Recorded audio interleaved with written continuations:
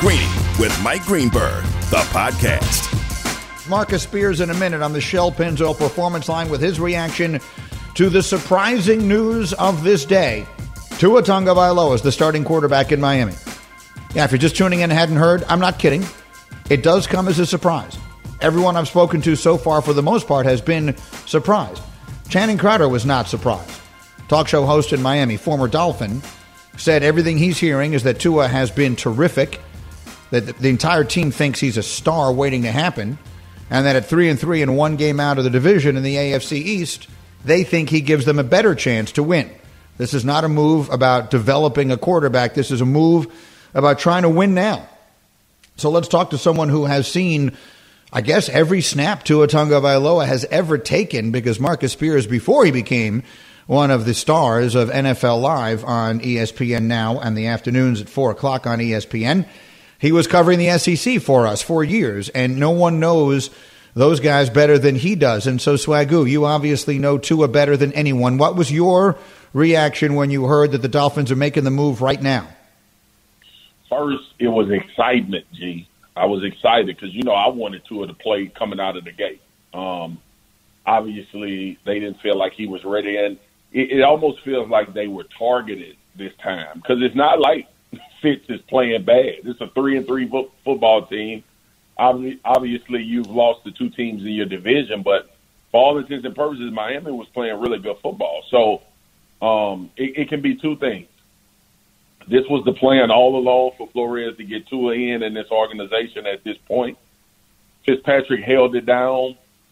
They had 500, and you feel like you may have a little bit of a boost with Tua being in there. So I'm excited, man. Everybody, look, from a fan perspective, everybody wants to see Tua play. Everybody wants to see how he can, if he's going to be the guy in Miami that they plan on him being for an extended period of time. But outside of that, I don't feel like it was anything that Fitz did wrong for this move to be made. I think this was a plan from the beginning. I believe that Flores wanted to make sure that Tua was 100% ready, capable to do everything that they want to do offensively, because as you mentioned, they still got a chance, man. They absolutely have a chance. If you look at their losses, they lost a game to Buffalo by 3 points. They lost a game to Seattle that they led in the fourth quarter. That's two of the three games they've lost this year. As we mentioned, they had a very impressive win against San Francisco 2 weeks ago. I know the 49ers were banged up, but it's not nothing. And the division has come back to earth a little bit. So to emphasize that point, they obviously think they can win with him right now. This is not about developing him. They think he can win games right now. No question, G. And that's why I shot the gun a little bit as far as thinking he would play right out of the gate, boring he was healthy enough. But look, man, last year, we had the conversation about what Miami doing. They tanking for Tua, or they doing all of this. They showed down the stretch, and they showed during games, proved me wrong, that they were trying to win these games. They just didn't have what it took. But if you go back, G, and this is what I want people to remember, go back to the offseason and pay attention to how much money Miami spent. Go back and look at the guys that they signed in Byron Jones and Van Noy, and making sure that they were solidifying this offensive line.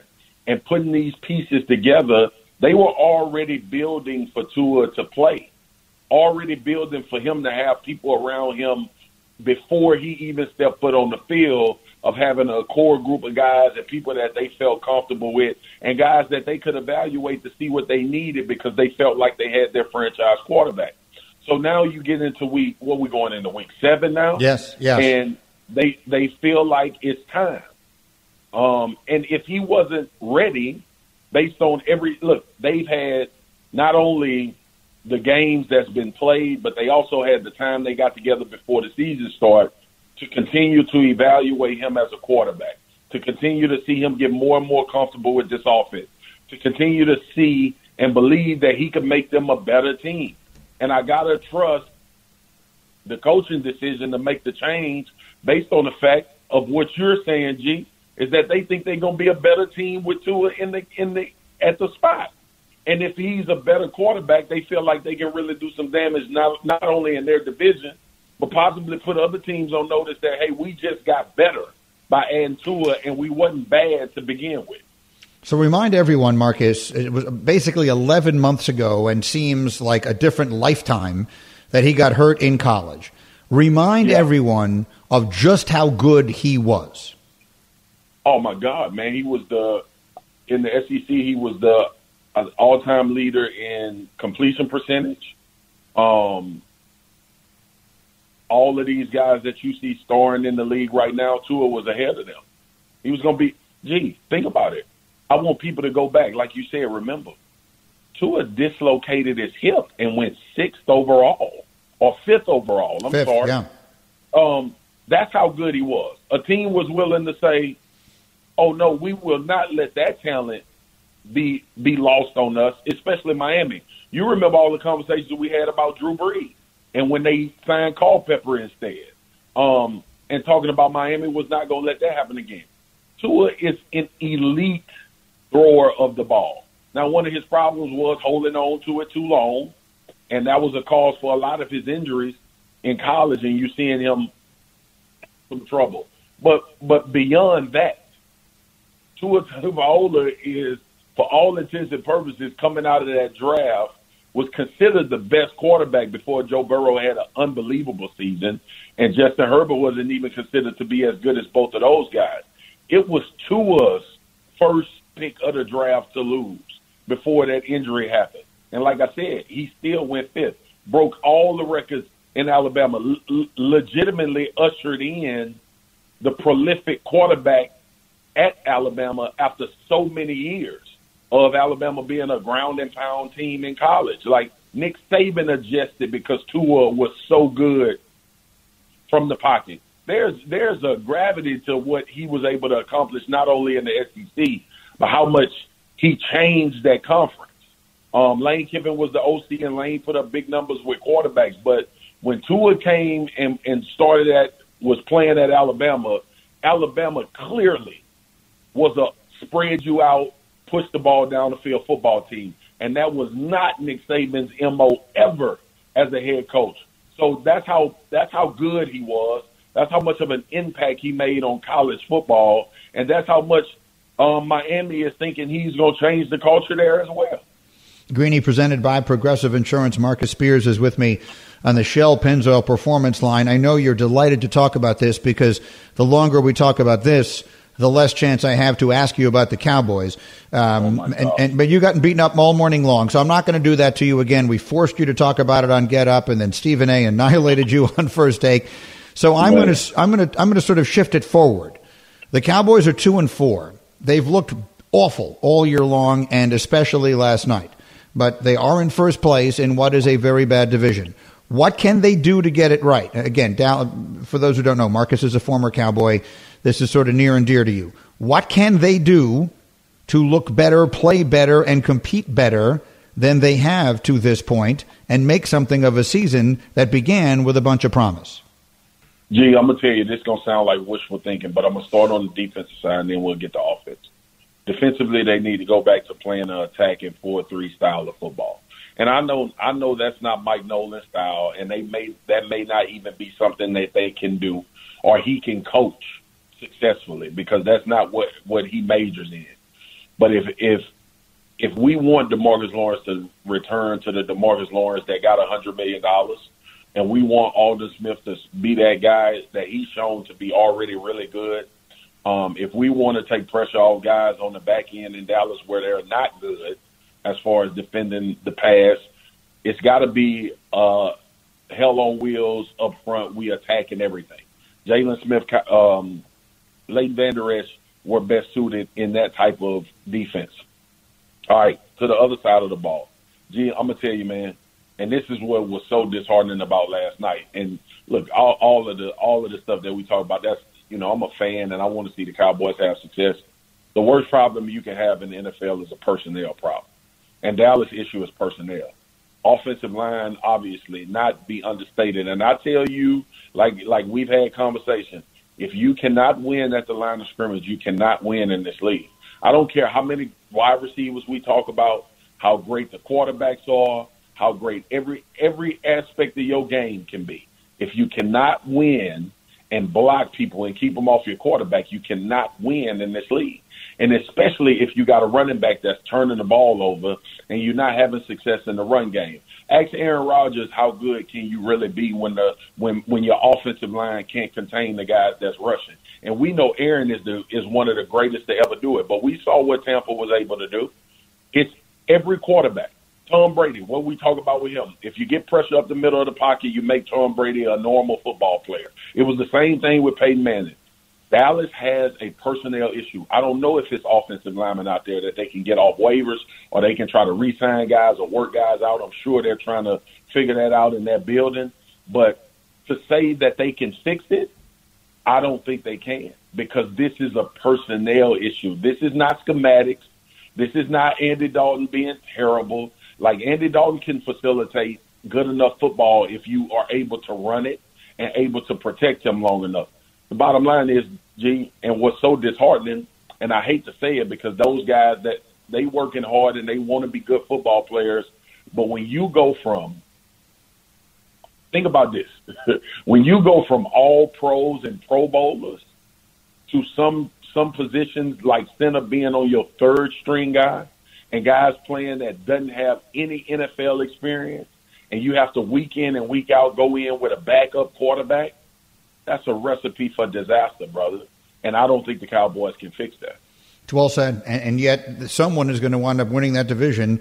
The Eagles play the Giants on Thursday night. So on it goes, a division that through 6 weeks is a total of 5 wins. Way to hang in there this morning, Marcus. Thank you. And we'll see you 4 o'clock Eastern on NFL Live.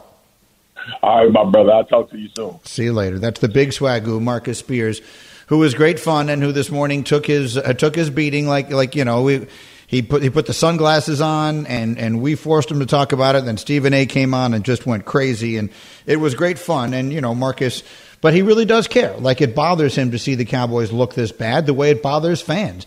He now knows how a lot of other fans out there feel. A lot of us have teams that we root for that stink, and you know who I root for, and we stink, and that's just part of life sometimes. So you live with the way it looks. With that thought in mind, I told you that there is a college football story that I think could change everything.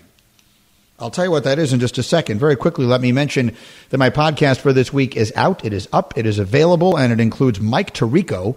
My podcast is called I'm Interested, and it posts a new one every Tuesday. It's a long-form interview, and this fall I'm interviewing a lot of the legendary voices in sports, and Tirico is as good as anybody, and he's got unbelievable stories about the greatest Monday night game he ever did, the greatest NBA Finals he ever did, about doing the Olympics, and a lot of other stuff. We also remember our friend Stuart Scott and much more.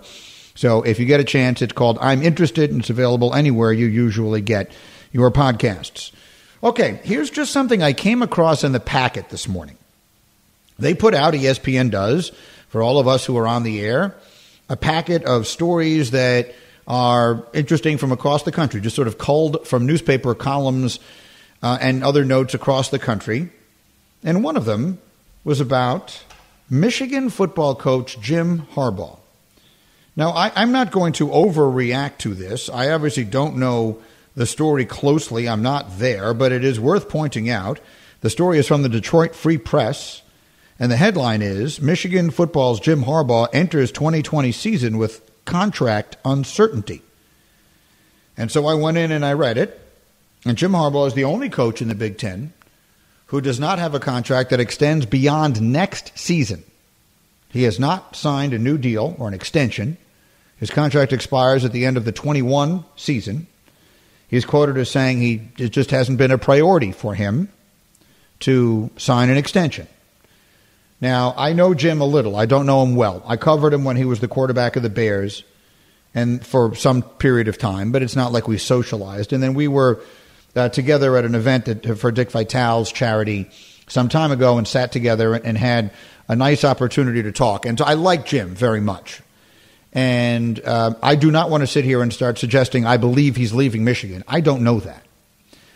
But I do think that I've always said I thought that he would want to win at least win the Big Ten, get his alma mater back on top of the Big Ten, beat Ohio State, make it to the playoff, win a championship, and then maybe he would entertain going back to the NFL. That's been my external guess. It's all I'm doing is speculating. I don't want anyone to say Greeny is reporting that or Greeny has heard that. None of those.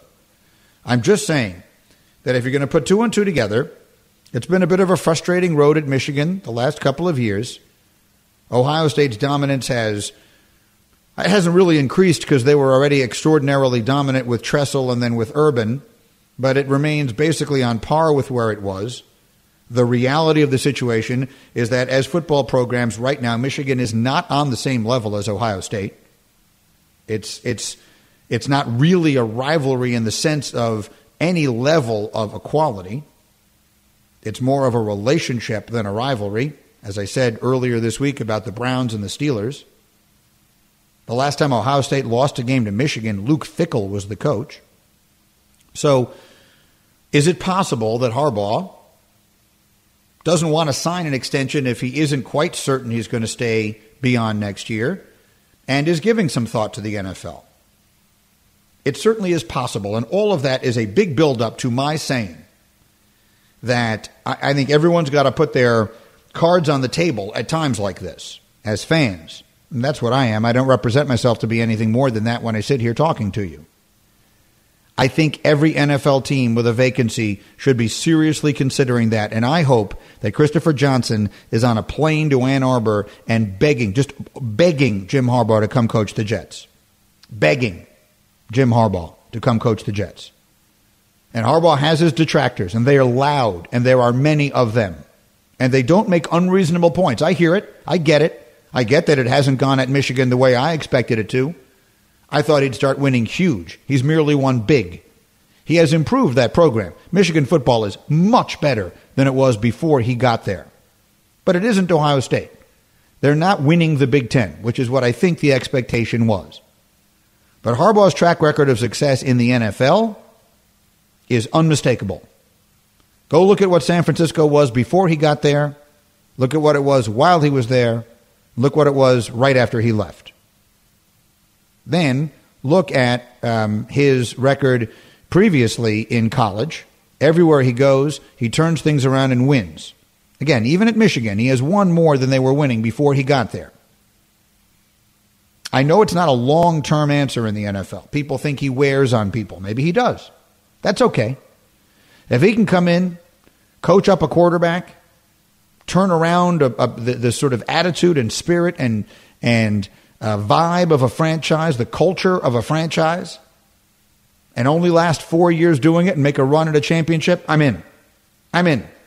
I'd much rather that than whatever 32-year-old offensive coordinator people are impressed by this week. I'm done with these gurus. I'm done with these brilliant offensive minds. Because you know what we find out all the time? They're not really that brilliant. A lot of where their success comes from the players they're coaching, particularly the quarterbacks they're coaching. And even if they are great with the X's and O's, that's not what a head coach is. A head coach is a leader. A head coach is a person who galvanizes everyone, who is a CEO, and who makes everybody pull on the rope as hard as they can in the same direction.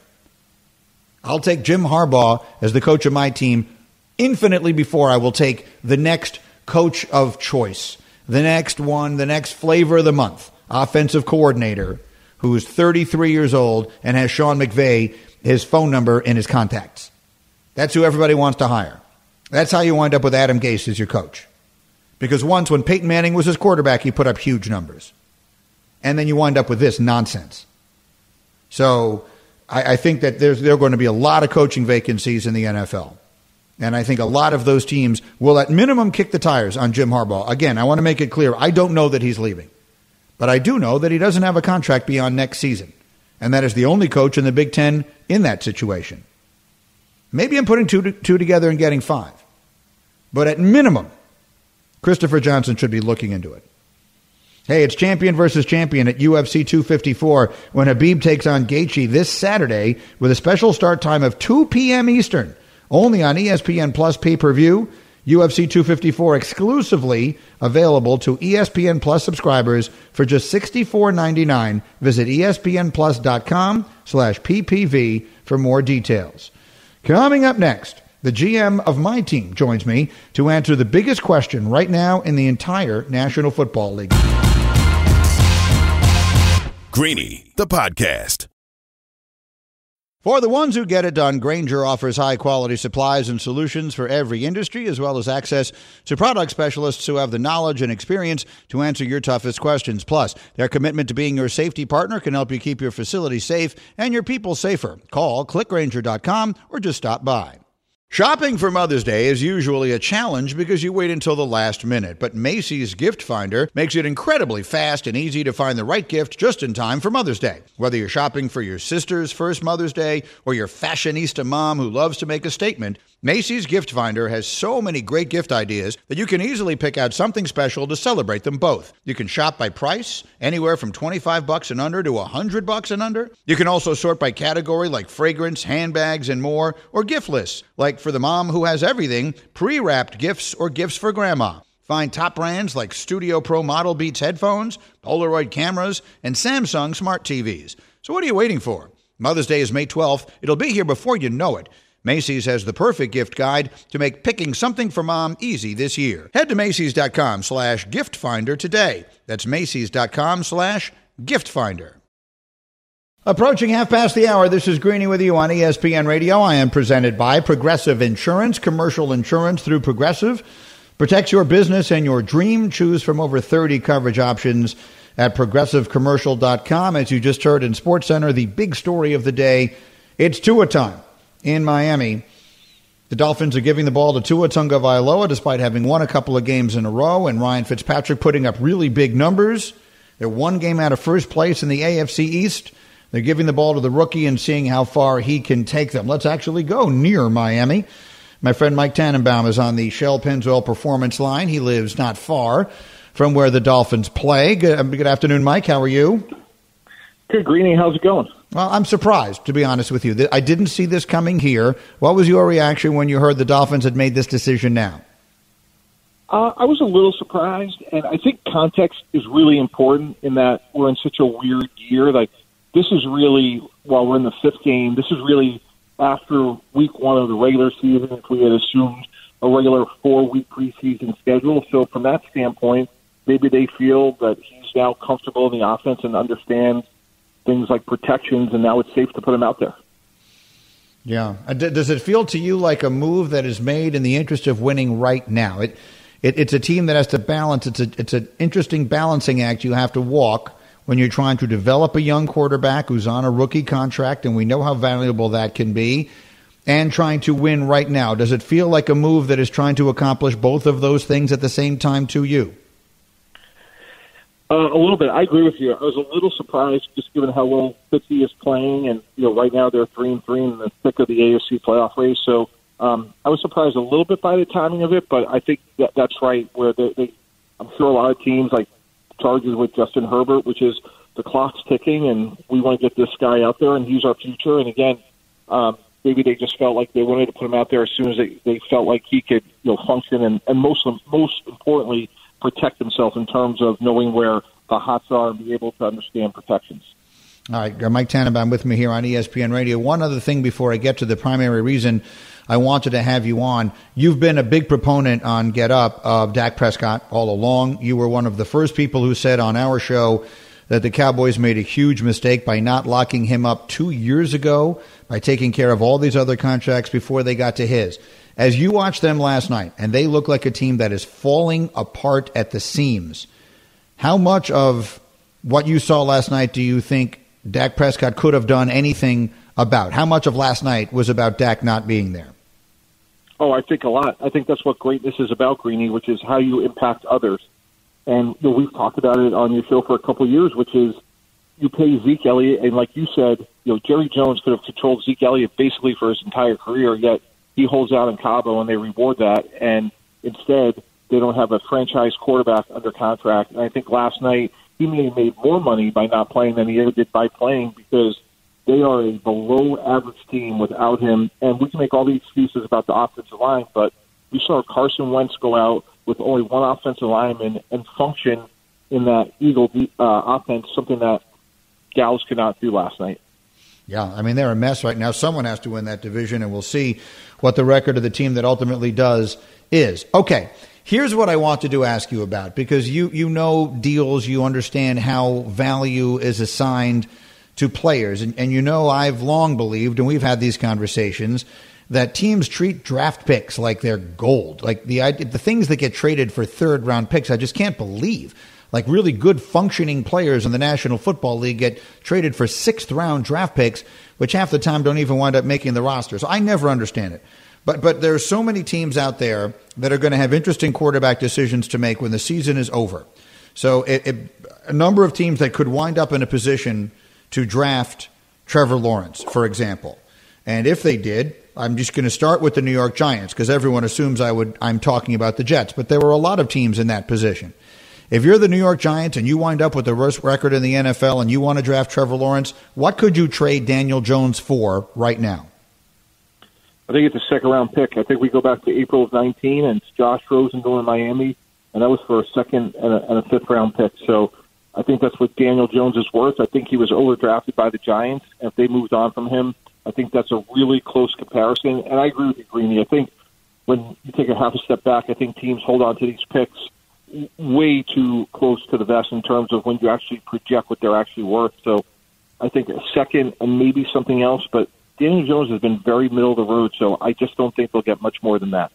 Well, obviously, I'm going to ask you about Darnold. If the Jets, and I believe this is overwhelmingly the likeliest scenario here, wind up with the worst record in the NFL and the first pick, and they decide they're going to take Lawrence, which I assume they would, what would they get for Sam Darnold? I think it's something similar. It's maybe a second-round pick and maybe a player in return, like we saw Kansas City when they traded Alex Smith, for example, to Washington. They were able to get a third-round pick and Kendall Fuller, who's a good player. So maybe it's a two and a player. And there's going to be a number of teams, Greeny, this is really interesting. If we look at not only next year but the year after, we're going to bring teams in like Tampa Bay, New Orleans, obviously Jacksonville, maybe even teams like San Francisco that will need a quarterback. So if I'm the Jets, maybe I could get a little bit more because I'm looking at this over the next 2 years, meaning 2021 and 2022. So hopefully for them, it's a little bit of a seller's market. One more. Is there any market in your mind or any value that you would even entertain for the rights to that pick? If you were the general manager of a team that had the first pick in next year's draft, is there any price that would make you listen to trade away the rights to draft Trevor Lawrence? Nope. And we saw that answered when the Baltimore Colts traded away John Elway. They never were able to recover from that.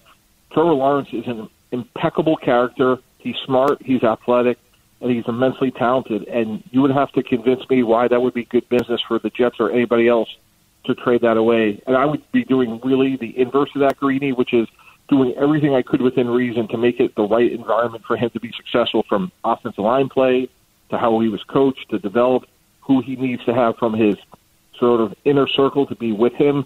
Because if you put him in a position to be successful as a Jet fan, you could be setting yourself up for a dynastic run. He's that good.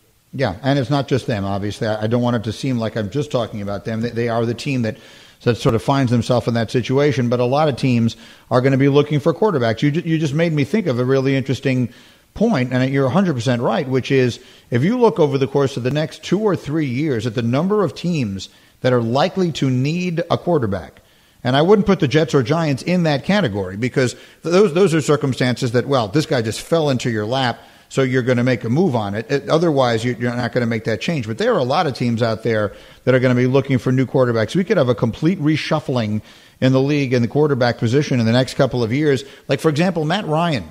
If the Falcons don't have some sort of miracle turnaround this year and make a playoff run, what do you think happens to Ryan going to next season? Yeah, he is certainly a guy that they're going to have to take a long look at. Him and Julio Jones. That's what's so interesting about our sport. We've talked about this, Green.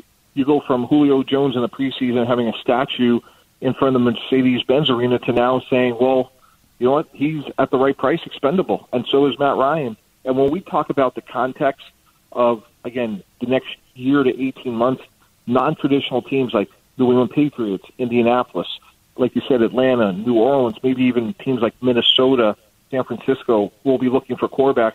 And again, that's why if I'm the Jets, and as unfortunate as this year is going, but I wind up with Trevor Lawrence, maybe I could get a first-round pick because all those teams are going to say to myself, hey, can I make Sam Darnold the quarterback that he could be? And if I'm drafting, let's say, in the 20s, 25 to 32, am I better off? Is he better off, let's say, than Jordan Love, who went in the same part of the draft to Green Bay? So because so many teams may be looking long-term, maybe they get into the bottom of the first, but I think likely it's the second round for Darnold. Oh, that's depressing, but I appreciate the insight. Mike Tannenbaum, it's always a pleasure. Thank you. I will talk to you later. All right. Thanks, Greeny. That's Tannenbaum with me. I'm just looking at some of the teams that if you look at it, the Bills, the Dolphins, you can go division by division. There were so many teams that figure to need a quarterback in the next 2 years. The next 2 years. And some of these guys there are all these teams that have young quarterbacks, and there's a bunch of really old ones. There's very little in the middle in the National Football League right now. All right, Greeny with you here, and we will do a lot more as we continue here. Coming up, the one thing the NFL needs to change right now, and I mean right now. Greeny, the podcast. We all know breakfast is an important part of your day, but sometimes when you're traveling for business, you end up staying at a hotel that doesn't offer any. You know what happens? You grab a cup of coffee and skip the meal entirely. We've all been there. But if you book a room at La Quinta by Wyndham, you can enjoy their free Bright Side breakfast featuring delicious baked goods, fruit, eggs, yogurt, and waffles. And really, who doesn't want to start their day with a fresh, hot waffle? Tonight, La Quinta, tomorrow you shine. Book direct at lq.com. With everyone fighting for attention, how can your business stand out and connect with customers? Easy. Get Constant Contact. Constant Contact's award-winning marketing platform has helped millions of small businesses stand out, stay top of mind, and see big results fast.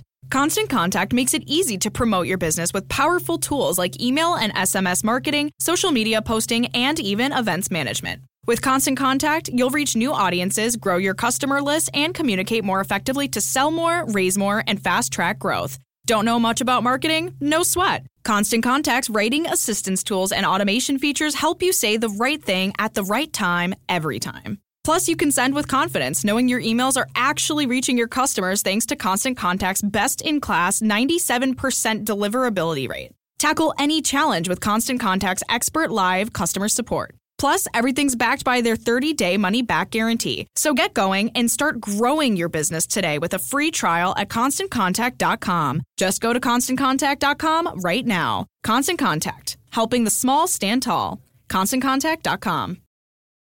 Greeny with you again. The big news, if you're just tuning in and had not heard earlier today, the Dolphins have decided they're giving the ball to Tua.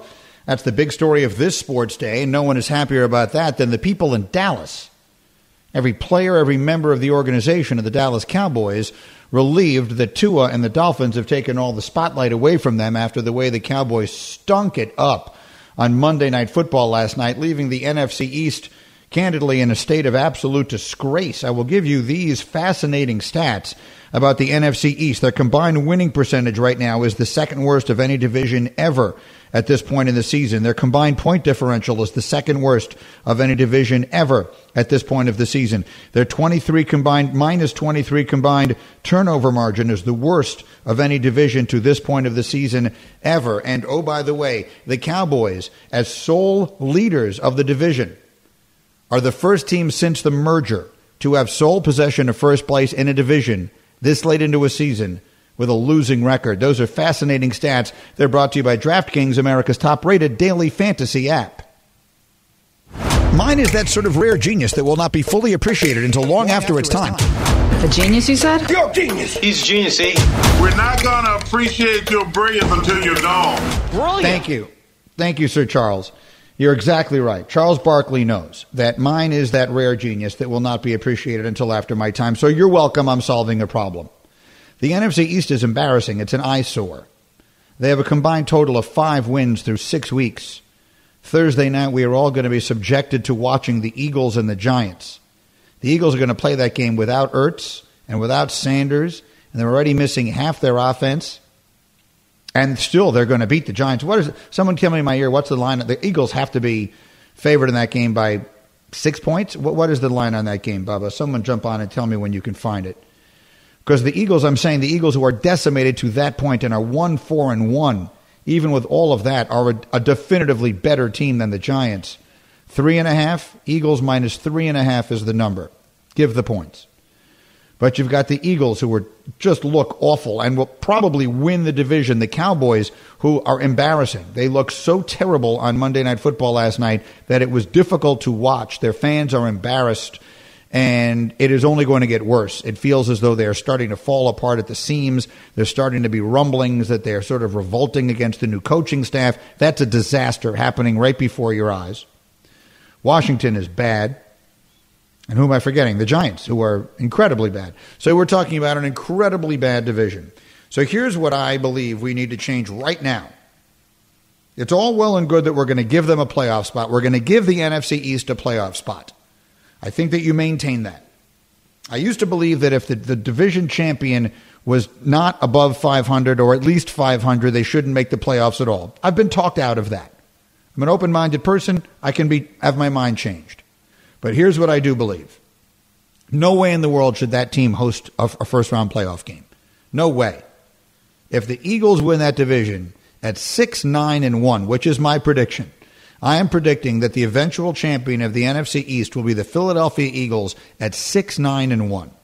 If that happens, and Green Bay has to come play them in Philly, or Tampa Bay, or New Orleans, or Chicago, or Seattle, or the Rams, or one of these teams that are 10-6 have to go play a playoff game in Philadelphia. It just doesn't look right, doesn't pass the smell test. Doesn't really make a lot of sense. And there isn't any obvious reason for it. Put the division champion in the playoff, yes. Doesn't necessarily mean they have to get home field advantage in the first game. You want to seed them 4 anyway? I can live with that. But just flip-flop who has home field advantage. Not that complicated. You want to seed them 7? Would have been 6, now it's 7. I would even be in favor of that. But that's the new Greeny plan. You're welcome. I believe that if the team is not at minimum 500, I think a team has to be at least 500 to be able to host a playoff game against a team with a winning record. And you know what's stunning to me, and it makes me a little bit nervous, is that I threw that out there a little earlier in the show, and I look through the Twitter response, and I see it. Please tweet at me. Just use hashtag Greeny. I will see it. And I'm stunned at the number of people who are agreeing with this idea. I'm mostly accustomed to people telling me they hate my ideas, that they're extraordinarily bad. But here, most of the people that I've seen as I've scrolled through this quickly tend to like this idea, which almost never happens. So it's just a little discombobulating. But I appreciate the feedback as always, and I think it's a good idea, and I'd like to see them make that change. Greeny with you, presented by Progressive Insurance. As far as the Cowboys are concerned, the question is, can they right this ship off of last night? Could everything have possibly gone worse than it did last night? This is a Cowboy team that was talking about the Super Bowl during the summer. This is a Cowboy team where the owner has spent a fortune of money building what he thinks is a championship team. He went down to Cowboy last year for no reason, for reasons known only to him, and gave Zeke Elliott all the money in the world plus $10 to come back when he didn't have to. Zeke has a tattoo on his stomach that says, "Feed me," and when his team needs him most, he fumbles twice last night. And the game is over. On that second fumble, it's over, because the Cowboys' defense never stops anyone. They are on pace to allow the most points of any team in NFL history. So they're just terrible. They're worse than the Eagles. The Eagles are just hurt. If the Eagles get any semblance of healthy, I believe they wind up winning that division. Again, at 6-9-1. We haven't really had much time on the other game today. Kansas City just ran it right down the throat of Buffalo, and now they're adding Le'Veon Bell. That's an offense that is awfully good, showed itself to be patient when it needed to be, and it might become bordering unfair when they add Bell to the mix. World Series Game 1 tonight. Glasnow against Clayton Kershaw. Enjoy it. Every pitch will be here on ESPN Radio. We'll have full coverage for you tomorrow morning on Get Up, and right back here, of course, on this show. I'm delighted you've chosen to hang out with me today and every day. See you then. Greeny on ESPN Radio. Thanks for listening to Greeny, the podcast. You can get more from Greeny live weekdays at noon Eastern on ESPN Radio and on ESPN News. And don't miss Greeny on Get Up every morning at 8 Eastern on ESPN. Greeny, the podcast.